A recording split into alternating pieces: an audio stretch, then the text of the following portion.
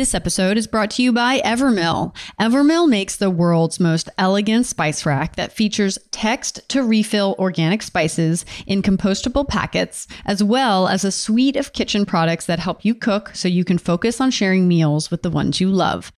This episode is brought to you by Equipped. Equipped is a modern luxury fitness brand that creates stylish, compact, portable, and versatile fitness equipment that will inspire you to move anytime, anywhere, whether you have half a minute or half an hour. Stay tuned for some special offers from our amazing sponsors exclusively for Stairway to CEO listeners later in the show.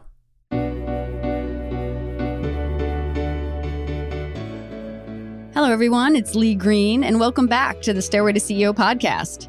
It's my mission to bring you real, honest, and unfiltered interviews with some of the most innovative founders and CEOs from all walks of life. We'll talk about their climb to the top, their stumbles along the way, and the steps they took to get them to where they are. So tune in to get inspired, listen to some real talk, and enjoy the show.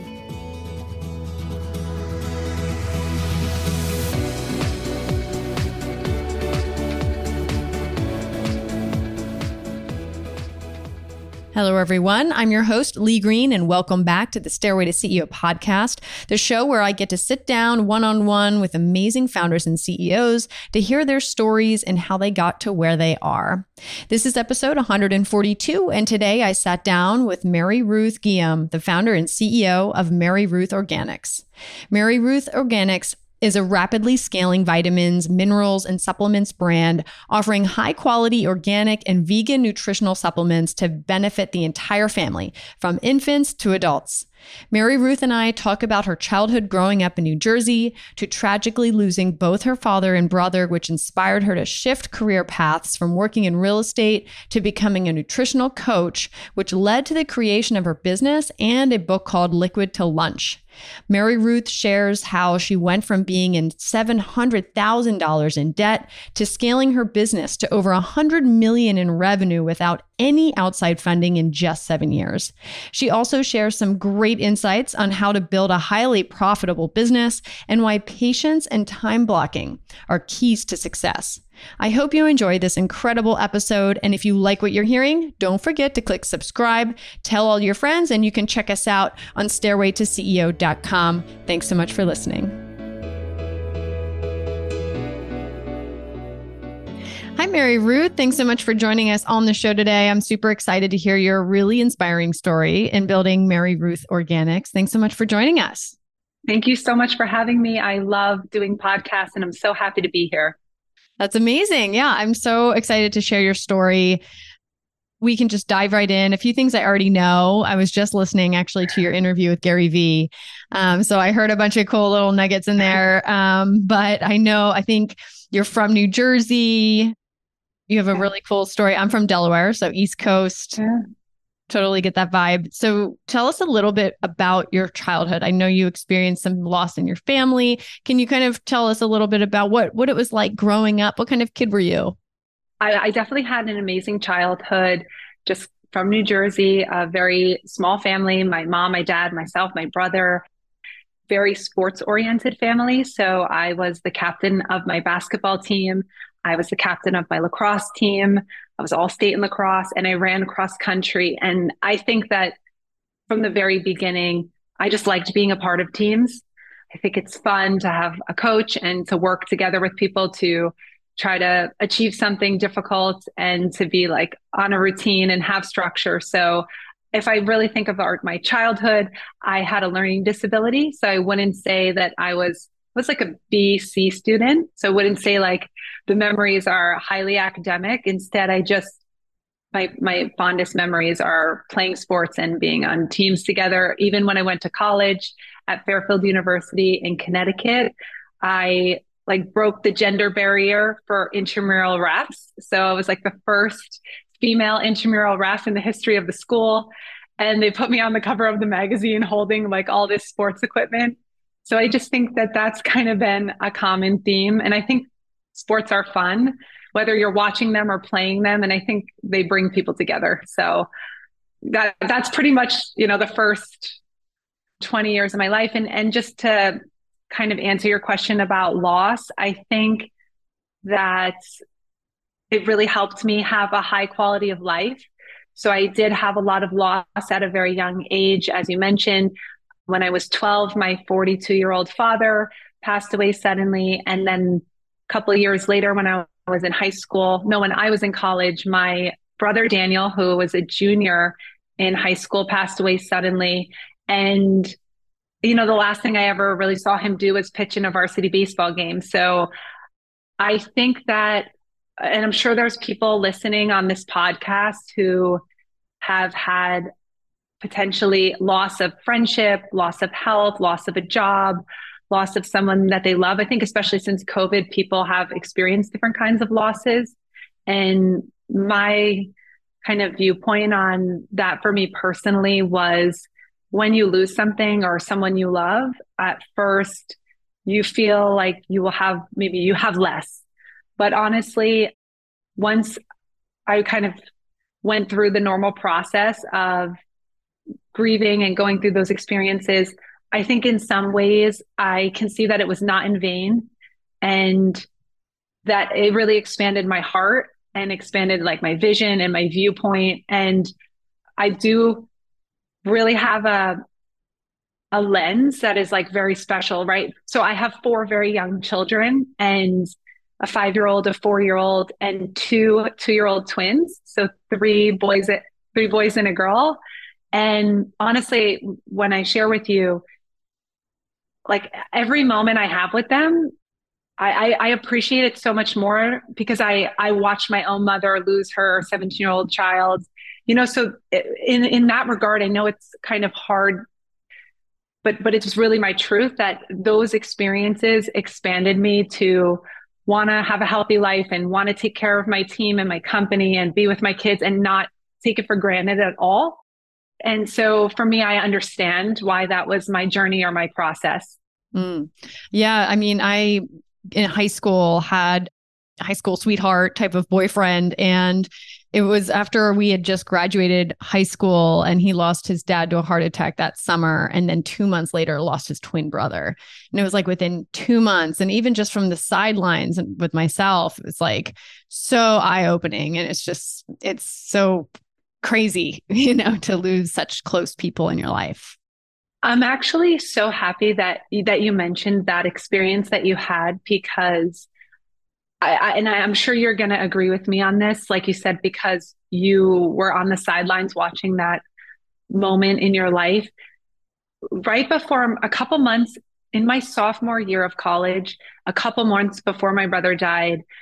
So my dad had already passed away, but one of my friends who was part of the intramural department I was telling you about, I worked with him every day in college. He passed away suddenly. And that was my first experience losing someone who's like our age or young versus, right, I had my dad pass away, which was obviously very difficult. But I do think, and I'm sure you agree, that when you have that moment of someone who's a peer or someone your own age, it is very difficult. And I'm sure, I mean, do you feel like that also made your heart more open to experiences or to have empathy for other people? 100%. I would say it even goes further back when I was younger. I was around 5, 6 years old when my aunt passed, and she was 35 at the time. So it was that was my dad's sister, and to see my dad grieve so heavily and to experience and see that, see death at such an early age. I think it makes you so much more grateful every minute of every day for things that you have in your life and the people around you. And I also wanted to highlight one special book because of the nature and the theme of this podcast. I feel that sharing this one book might be helpful for, again, anyone who's listening. There is a book called Don't Let Death Ruin Your Life. And what's amazing about this book is in the back part, in the index in the back, it has a list of every president, every actor, every scientist, every hundreds of names of people who are successful who lost a parent when they were 20 years or less. So in this book, it's actually showing you how the brain, whether it's your brain or your heart or your viewpoint, really does correlate to, you think very differently. And it doesn't mean you can't achieve amazing things if you don't go through this process. But mostly the point is just that presidents, actors, actresses, scientists, people who want to be in service to a purpose or a cause lost one parent under the age of 20. So that is a really special book. It's so true. I remember I was talking to this Oscar-winning director and producer, and he was like telling me about some of these very successful actors and actresses that have gone through so much loss, and even himself. And I remember thinking to myself, too, because I was pretty young, thinking, I don't know if I've experienced enough loss to be a successful actress. I literally thought that, No, it's really, you need that to be super successful. But no, yeah. But you're right. There's this other side. I mean, if you're either like uber successful or maybe an alcoholic, and these it's like the spectrum of just, I think, experiences and absolutely, and I'm with you. With life. Yes, that's right. Yeah. Yeah, it's not easy for everyone. And some people, I guess it's a big life shift and makes you, kind of amplify things in your life to, I don't know, grow success. I don't know. Anyways, so what were some of the, I guess, first jobs that you had? What was kind of your work life? What did that look like before you started your company? So truly just going back to like the sports and the theme of sports. In high school, I was on a summer league basketball team, and a lot of other people on my team were also in that league. And during the day, we worked at a summer camp. And again, the whole idea of like having fun, being with kids, being on teams. The kids were like 10, I don't know, 7 to 10, color war, pie eating contests, those kinds of things. Then I went to college. Then I was the intramural ref in college. And then after college, I really started, I had a company before this company. It was called Beam Green, and it was based off of just like nutrition and the green baby movement. And then I was in real estate for a little while, which was very important because I sold real estate at Douglas Elliman on Madison Avenue in New York, where I learned a lot about financial things, mortgages, and do they have enough money to buy this home? And I was on I think I said this, but I was on a top 10 team at Douglas Elliman. And then I started $1 Million Lunchbox, which turned into Mary Ruth Organics LLC. So that's the year 2013. I did not have any products then. I just had a private practice on 47th and 3rd, doing one-on-one nutrition consults in a building called Regis, which is kind of like WeWorks. And I was teaching Liquids to Lunch, this book. People really loved it. And the whole kind of thing was people said, oh, I really love Liquids to Lunch, but when I take my capsule vitamins, they make me so nauseous. And that's really where the idea came to make a liquid morning raspberry multivitamin, was from taking care of people and listening to my clients. And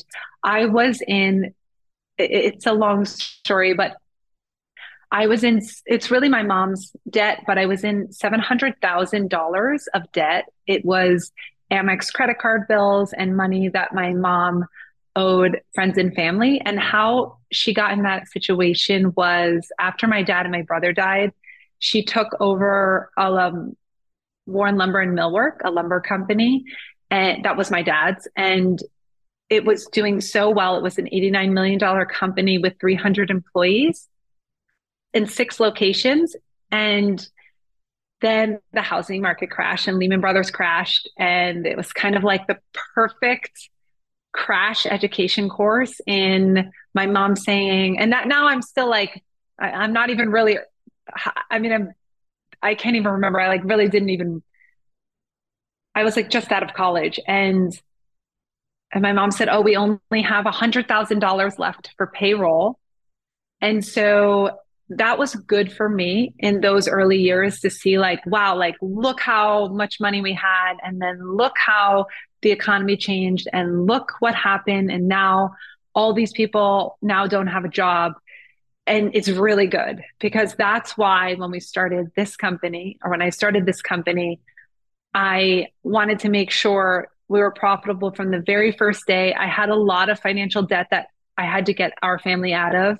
And it made me very careful to make sure that we were always seeing like a 2, 3, or 4 ROAS on anything that we were going to do. So I'm so happy that I had this very painful chapter of getting out of debt and learning what not to do and how to really secure a business to withstand a recession or anything terrible that might happen. That was like the best thing that could have set us up for success that we have now at our company. Absolutely. And I don't mean to get too spiritual, but I just really believe in angels. And I feel like they do stuff to us to like help us in so many ways. I mean, it's like your dad was like, we're going to go through a lesson here and you're going to build an insane business because of everything you're going to learn. Also, I'm so happy you said that. This is kind of really crazy, but I want to kind of share this. I'm very big into quantum physics, and like some people even say like an atom, a neutron, a proton is like an angel. So there's like a lot of quantum energy that can happen through like leadership or how you treat people that you're with, whether it's your team or your customers. I'm just very into that as well. So I'm happy you shared that. And there was something very important I wanted to tell you, something just, I can't remember now, but it was something about just building this company. But I'm sure we'll cover other topics. So. Oh no, I hope you remember what it is. I hope I remember. It was good. It was good. I was like, oh, you said angels. Something, and then I was like, oh, I need to say something. And then I was like, I think your dad did that on purpose so that you could learn and build a massively successful business like you have. I'm like, oh, thank you. My fingers are crossed. You remember? Yeah, I will come back. Okay. So you were in all of this debt. You learned how to get things turned around. Yeah. And you built this insane profitable company without any investors. Can you talk about what it takes to build a profitable business? So I have a favorite saying. I say it all the time, including in our all staff meetings. I say profit equals free will. And I'll just say it again because it's so important. Profit equals free will. And why we kind of even talk about this at our company is I always, in the all staff meetings, I say, okay, everyone raise your hand if you agree that if you have a house or an apartment and a family, and that family is financially stable, that family has better mental health and security and everything is better. And everyone's hand goes up, like everyone's like, yes. And then I always try to connect the micro and the macro, which is I want our whole team, not just executive leadership, to believe that profit is a good thing for our company. And so we should work together. We even have a slogan like micro equals EBITDA, which is just profit comes from all of these very small choices that you make when how you're going to run the org, how you're going to build the business. Micro equals EBITDA or equals profit. So all these little things do really matter, right? If you're not careful, at the end of the year, you may see you are not a profitable company or you're losing money and you need to get investors. But if you're so careful and the whole unit is working together, we have 105 employees and 6 long-term contractors. If everyone, the whole, not just 10 people at the company, but if everybody is like, yes, free will to like, most founders start out and they have a vision and they want to make a social and environmental impact.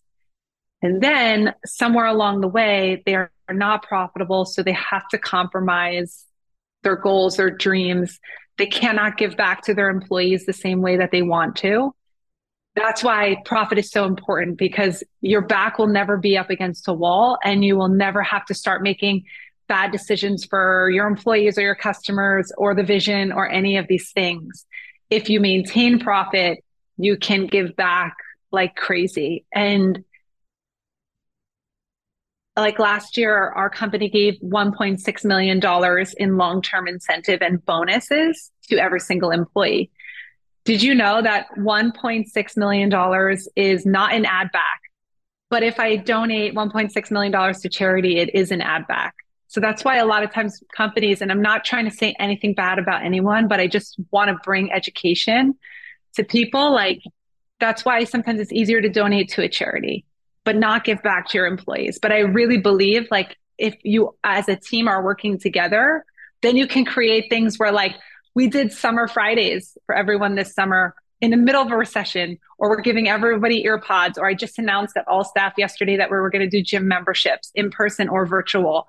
We have like almost zero healthcare insurance. We have unlimited paid time off. We have, whether it's the primary caregiver or the secondary caregiver, whether it's two moms or two dads, or somebody on my finance team, his wife just had a baby. We have 3 months paid parental leave for either spouse at our company. Like these are all we're going to be B Corp certified this year, scored above 80 points on the exam. I did the whole test myself.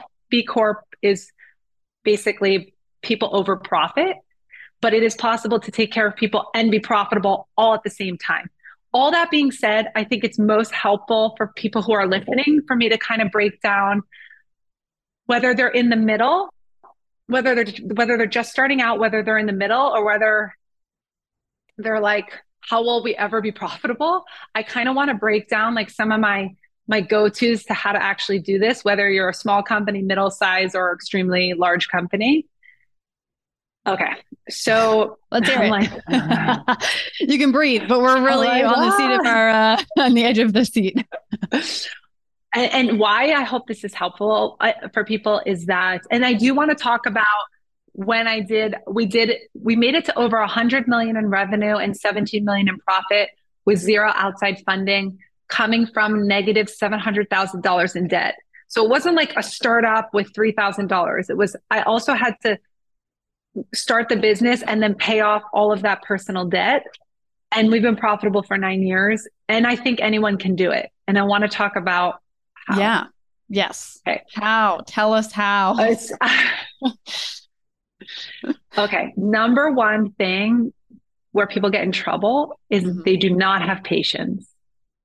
I'm one of those people for sure. So if you're listening, people, I'm with you. So impatient. They have to be so patient, and it is so powerful. The combination of being patient and working as hard as you can in a 24-hour period, that combined is so powerful. So we're going to talk about the working hard in a second. That has to do with time blocking, something that I've been doing for 18 years. So we'll talk about time blocking in a minute, but I want to talk about being patient first. And then at the end of that, so I want to talk about being patient, I want to talk about time blocking, and then I want to say something about when I did do my investor deal, why it was very successful, and I didn't use a banker because of the profit part. If I had no profit, I would definitely have needed a banker, but we'll get to that in a second. So I mentor so many people, and everyone is the same. It's like you have an idea. Either you have a little money, a lot of money for it. You're going to borrow money. You're in debt, but you're still going to do your idea. It's all the same. And somewhere between this moment of like starting and continuing, people just start to convince themselves. They're like, they want everything to be faster. It's an epidemic. The solution I've heard of people being like, well, if I just go raise money, then of course my idea, my business, my software is going to spread all over the world. It's validated. It's almost like validation, right? From an investor putting money in your idea. You're like, oh, this must work. By the way, I never thought about that, but that's a great point too. I never thought about how maybe some people also want external validation. I think what I hear the most is people are like, hey, because we're also in an Amazon $1 million seller club. So you see a lot of information, and we get a lot of different CPG decks. But like, I always hear the same thing. People are like, okay, we are doing X amount of sales. And they actually think it's like this. Okay, we're doing X amount of sales. We're going to raise money. And then our vision is going to spread all over the world. Not like that. You could raise $20 million and then spend it on marketing, and your sales are no better. And now you have minority control of your company, and you're also wondering like, what am I doing? Because the vision is not really what you want it to be anymore. It's now in the hands of someone else. So the disconnect is like now there are exceptions to the rule along the way, like Facebook or something, some idea that is just where you like, it's a slam dunk and if you raise money, you can do something amazing.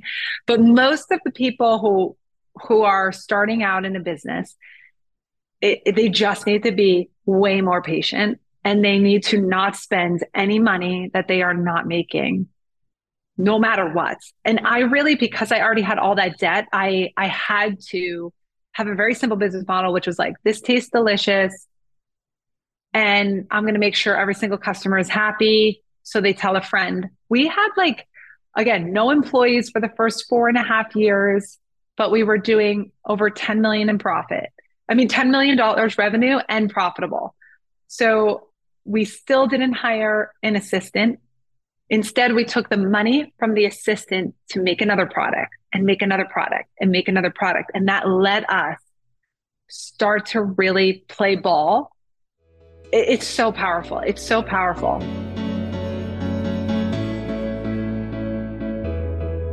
And now we're going to take a quick break to hear a word from our sponsors.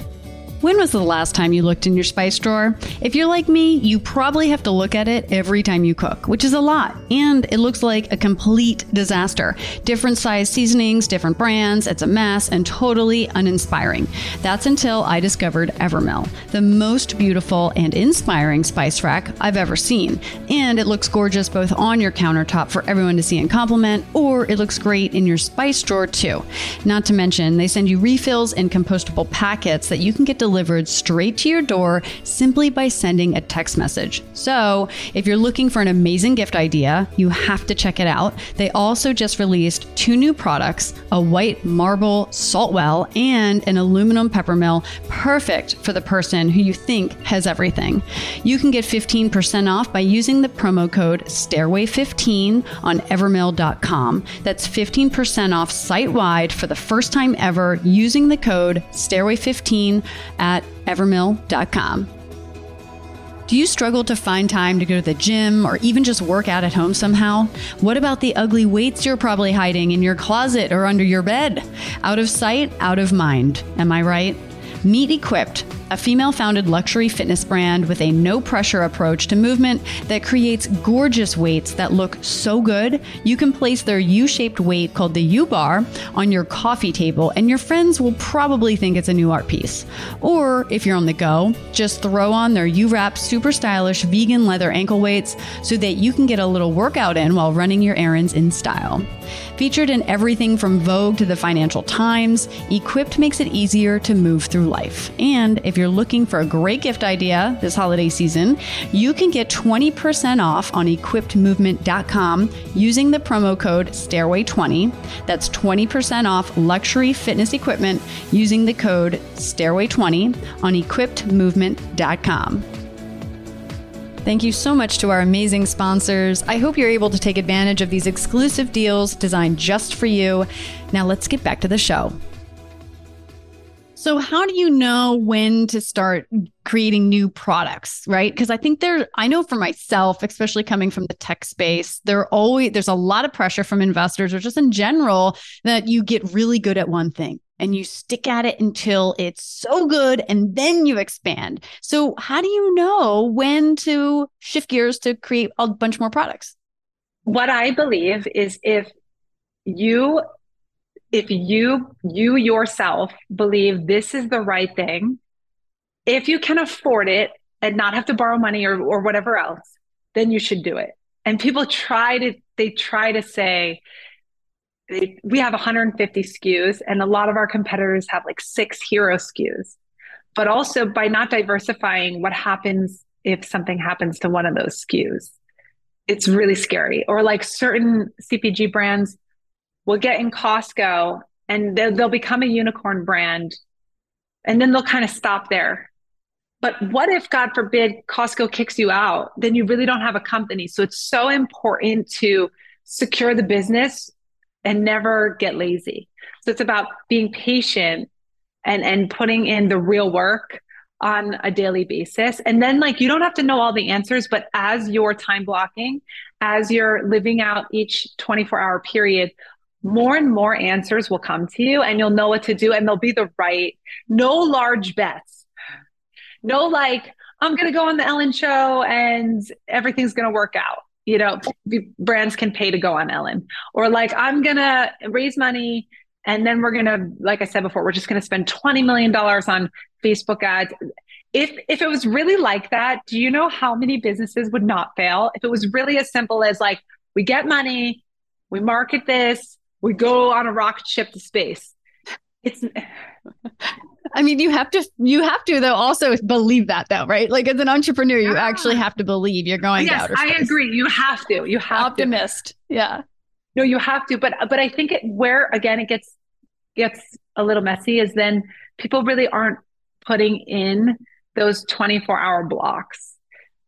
They're like, oh well, I'll just let my team do it. Or they're becoming less engaged. And it's really about being patient, using every 24-hour block, really being operationally involved, then you're not going to make as many mistakes. If you are kind of leaving it up to everyone, but I'm not talking about micromanaging, but really not engaged, there's going to be stuff that later you'll realize, oh, the inventory is wrong, or the cash flow is bad, or wrong person, wrong seat in the org chart. So it's a little bit like, I compare this to motherhood. Like with my children, you want to be involved. You don't want to be checked out. And so the same thing with your business. No matter whether you have a president or you're just the founder and you have the CEO now, I think it's important to be not checked out. Right. And do you think that comes from passion though? Like how does passion play a role in this? And how did you know that this is the product, the type of brand that you really wanted to build? I think the idea piece and attaching yourself to the idea and that product and knowing you're going to spend the next 5 to 10 years building something, it's a huge commitment, right? So how do you know it's the right thing? That's actually why I mentioned the child thing, because I think about it all the time because your children, it all has to do with people's happiness. So some people only want to build a company and sell it to a strategic, which is amazing. Whatever they want to do. There's no judgment here, but it's all about self-awareness, knowing what makes you happy, and then reverse engineering what you're going to do.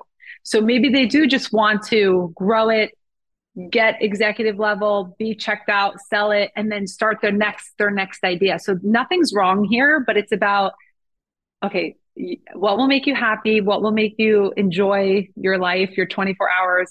How can you be in service of people? Reverse engineer this and then make it happen. So I think it's everyone so many people want to build a company, sell it, and build another company, which is great too. So it's kind of all about knowing what is going to make you happy. And then I did want to touch on time blocking. So if people don't know what time blocking is, they can go on YouTube, Google time blocking, learn about it. I spoke at a conference 2 weeks ago and I said, hey guys, I don't want to mention Elon Musk because, I don't want it to make it controversial. Like different people have different opinions, but I did say, Elon doesn't call it time blocking. He calls it time boxing. So he's been time boxing for years. You can also see this on YouTube, but that's also why he can do so much. Like it makes sense to me. I'm like, it makes sense to me that he has created all of this because he has really managed his time. So time blocking is... You have a whole time blocking journal you're showing me. I mean, this is a podcast they can't see, but that's cool. So you have a whole book. It's like a journal. And I've been doing it for 18 years and I've done over 150,000 hours of time blocking. I believe in it more than anything. So what does this mean? Time blocking to me means on your calendar, you put in blocks of like 11 to 12, I'm going to do this. Emails. And from 12 to 1, I'm going to do this. Okay. Yeah. So the key is the day before you have to time block for the next day. So I usually recommend like today is Thursday. Mm-hmm. So we are going to time block for Friday by 4 p.m. today. Time blocking is a huge part of the mission of our company. We even wanted to do like a billboard campaign about time blocking. And you only do it the day before. Is that what I'm hearing? You do it It's the day really before? key. It's really Wow. key because you got to right out the gate, you got to be ready to go. So you time block what's going to happen. And it really works well for having four very young children. I have everything in here, like when they're getting dropped off to school, when they're eating, what's going on. I'll write something like need to cut their nails, need to measure their feet for new shoes, put Neosporin on a cut or so I usually time block like a week in advance. And then as somebody interrupts me, because we get interrupted all the time, deadlines, things come up. Okay, someone just said they need something on Saturday. Okay, going to Saturday, I'm writing it here. And then Friday night, I will time block what's going to really happen. Anything you don't get done because there's 1,000 fires every day, you just push to the next day or the next day. And we have a saying called structure creates freedom. People just want freedom to do the things they love. People just want freedom, but structure creates freedom. And usually in motherhood, you don't have that much freedom at all. But because of time blocking, I have small little pockets where I feel like, yes, like when my children went to sleep last night, I made like this cake and it was so amazing. And then I took a shower and then we watched like 40 minutes of a show, but it's kind of all there. And just like people have meditation, therapy, yoga, something between themselves, this is just me. This is just me and myself. I've done this every day for 18 years. Breastfeeding, breast pumping, working. I had 4 children in 4 years. I met the investors when my twins were 3 months old. And I've just been time blocking. And I can't say enough about it. Usually, the most popular feedback on any podcast I've ever been on is that if you only take away one thing from listening to this, it is time blocking. And the idea of doing it, I teach every quarter at my company a time management workshop that everyone loves. And I just love it so much. I feel that there's nothing that people cannot do. Also, in today's world, like mental health, people are so overwhelmed, depressed, sad, anxious. It's about like creating a tool that lets you, even if you're extremely overwhelmed, you just look back at it, you keep going. And it's based off of the compound effect. So the idea that a small action over the course of 365 days will create a compound effect. Where if I didn't time block, I'd probably only be as 50% effective as I am. But because I'm always time blocking, at the end of a year, it may seem that I'm making no progress, but I did make so much progress. And that's also where revenue growth comes from. That's where EBITDA growth comes from. Everything is compound effect. You feel like it's all the same. You're making no progress. You're stuck. Micro, micro, micro, micro, micro. And then at the end of the year, you can say, wow, like we grew 30% this year. This is what happened to our company. We were growing like 100% year over year. And then this year we grew 30%, but at least we grew 30% and that was just micro, micro, micro, micro. And then at the end of the year, we're like, okay. And I know if there's any moms listening to this is what motherhood is. It's like, there'll be this moment where you need to wash your hair, but you're so tired and you don't want to. And then you're going to look at your time blocking sheet where it says not only to wash your hair, but it says to also put a clear coat of nail polish on your hands while watching TV. And it's those small things that set you up for just a little bit more success. Like if I take a shower and I put clear polish on my nails while I'm watching Netflix with my husband, that's sure much better than just giving up and just watching TV with my husband. So it's these small, that is my whole life. My whole life, learning disability, a lot of challenging things. We have one more saying, no more sayings after this. We have this saying, move forward every day, which is like just these small micro things. And that is why our company still exists. All these times there's a decision and we didn't want to do it. And we just look at the time blocking sheet and we just do one little bit more. It's so powerful and it's for everyone. Yeah. No, I mean, I totally get it. I have all types of little, I don't really call it anything, but if I have something I have to do, I put it as like a to-do thing on my calendar as if it's a meeting. And I'll even invite my husband to it. It's like I send him calendar invites all the time. He's like, "Really? This is a calendar invite?" I'm like, "Yep, that's how we operate. If it's not on the calendar, it doesn't happen." That's It's not have.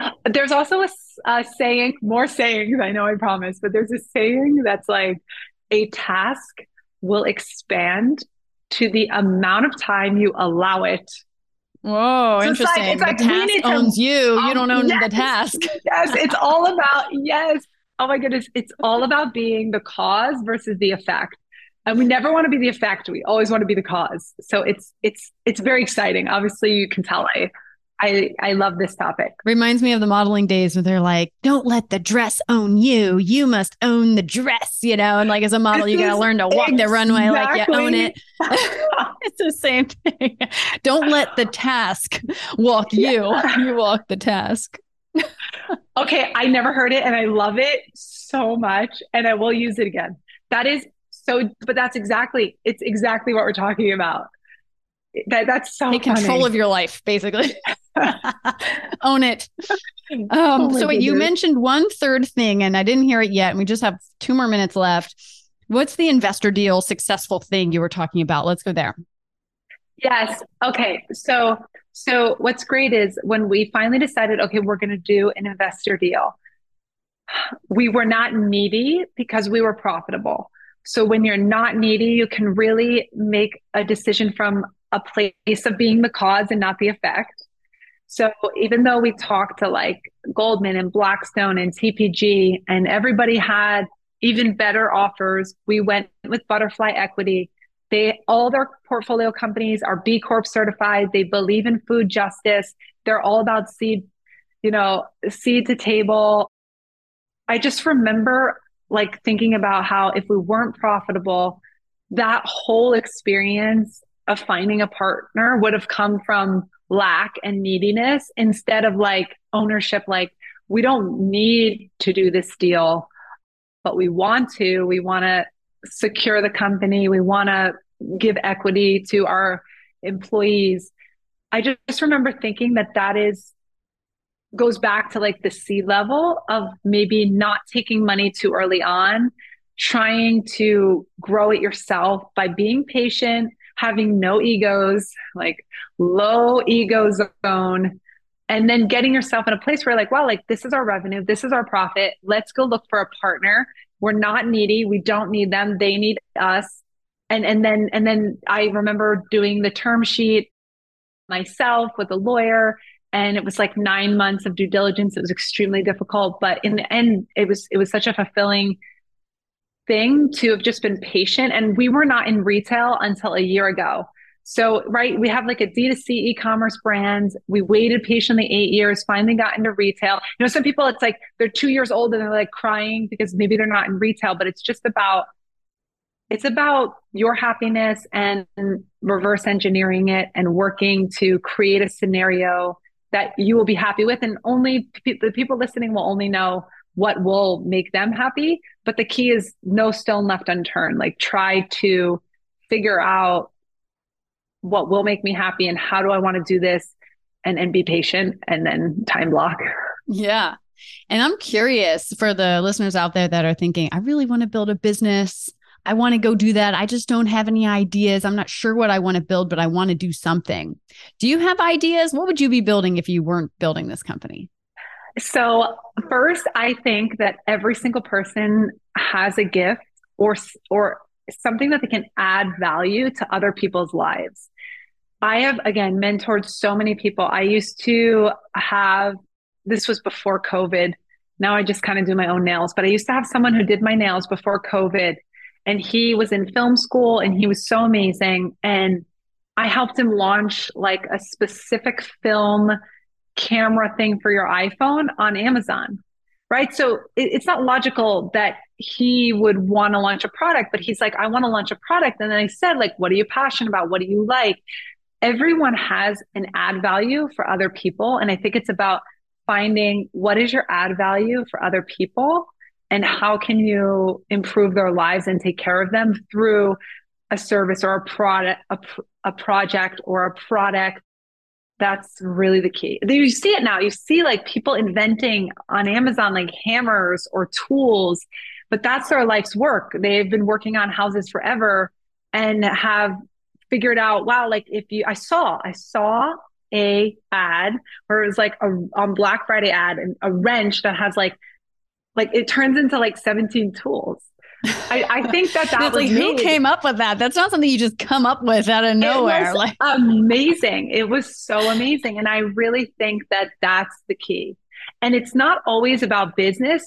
Some people might want to do a project in their communities or something for their children's school, but everybody has something that can be amplified and they can share that with other people. Absolutely. Well, I know we are at time. I really appreciate you sharing such incredible advice and insights and your story. It's just also inspiring. Thank you so much for joining me on the show today. And if you have any final advice for aspiring or current entrepreneurs, go for it and tell us what's next for Mary Ruth Organics. I mean, a year ago, I really wanted to take our company public on the stock market in 3 years. I know the stock market is not a good situation right now. So we're really, instead of thinking about that, we're just doing our best and being patient. And we're going to be in 50 countries. Right now we're in about 10 countries, but in a year we'll be in 50 countries. So mostly just bringing this product to different countries and different people. And thank you for your support and thank you for having me here. I really enjoyed it. Thank you so much for listening to the Stairway to CEO podcast. Once again, I'm your host, Lee Green. And if you have any burning business questions, please feel free to reach us at www.stairwaytoceo.com. We'd love to hear from you. And if you like what you hear, be sure to subscribe to the show, tell your friends, leave us a review, and follow us on Instagram at Stairway to CEO. Until next time, guys, keep on climbing.